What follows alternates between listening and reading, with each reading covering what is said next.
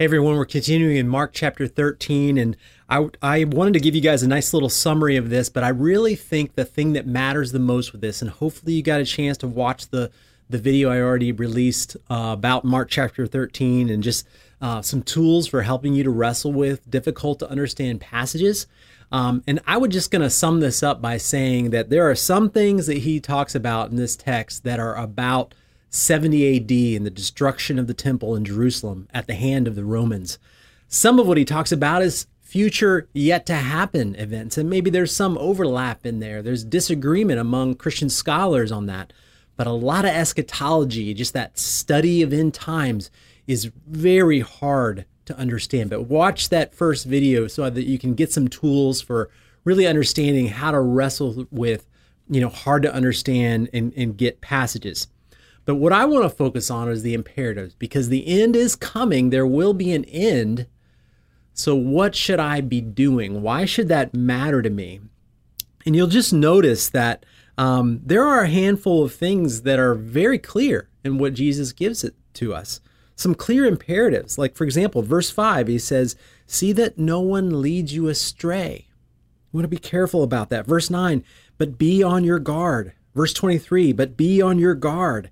And then starting with verse 32, I really think he gives us some things that we can really hang our hat on and really know how, okay, so there are a lot of these things that about the future and the passages that we find in the New Testament and the Old Testament about the end times, they're really hard to understand. There's less clarity than we wish there was.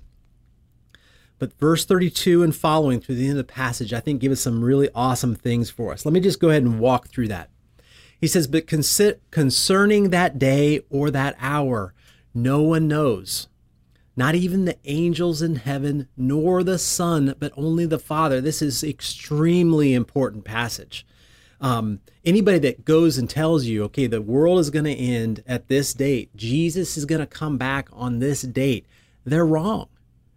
That's not possible. Jesus is ruling that out. He's saying that even I don't know when that's going to be. Only the Father knows. Okay, so if we don't know, Jesus doesn't even know, well, then what should we know? And that's what he talks about next. He says that we need to be on guard. Keep awake, for you do not know when the time will come. That's kind of the sum up for how we need to take these passages. He's coming back, that's clear, but we don't know when that is. And because we don't know when that is, we can't have any times or moments where we're just kind of doing what we want. If we knew that Jesus was going to come back next week, then we would have the opportunity to just quit our jobs and do whatever we want. Or if we knew that he was coming back in, 1,000 years from now, then we could, just feel free to oh, well, it doesn't really matter. I think part of the reason we don't know is he wants us to have a little bit of urgency for the short amount of time that we have on earth to make an impact. And he kind of goes into that a little bit. He said, so in summarizing all of this, he says, it's like a man going on a journey.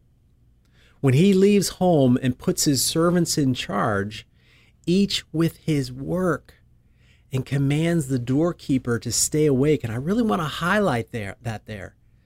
Jesus left and he left his servants in charge. That's us.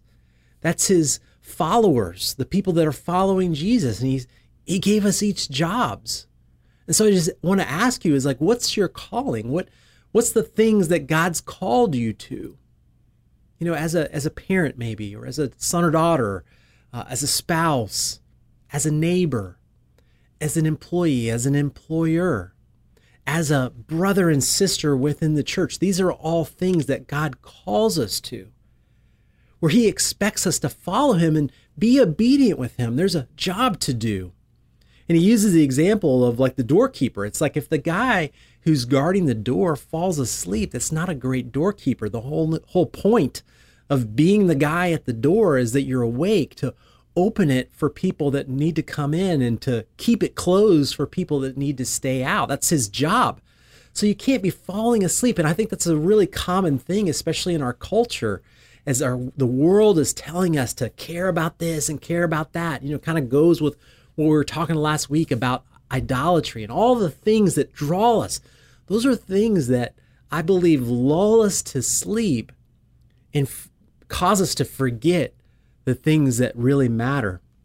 And just continuing on, it says, therefore stay awake, for you do not know when the master of the house will come, in the evening, or at midnight, or when the rooster crows, or in the morning, lest he come suddenly and find you asleep.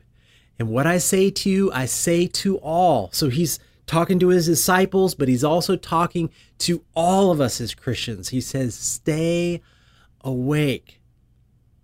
So I don't know when he's coming back. I'm even a little confused about all the order of events and how all that stuff will work and a lot of these things. Not saying it's not worth studying. But what is clear is he expects me to stay awake, to stay focused. Now, what does that mean? I just want to give you guys a couple of verses that I think enlighten it a little bit.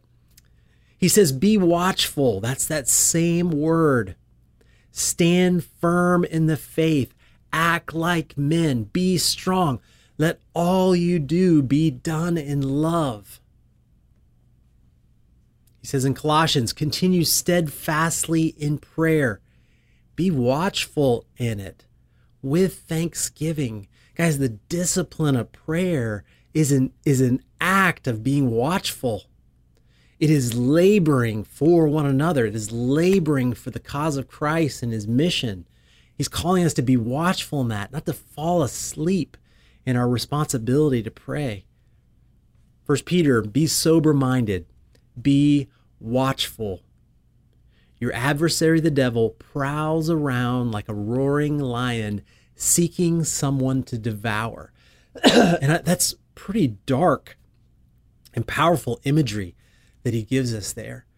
But you often see, like in the history, the nature channels, you see that when lions are chasing herds of animals, typically they go after the weak one, the one that falls behind out of the herd.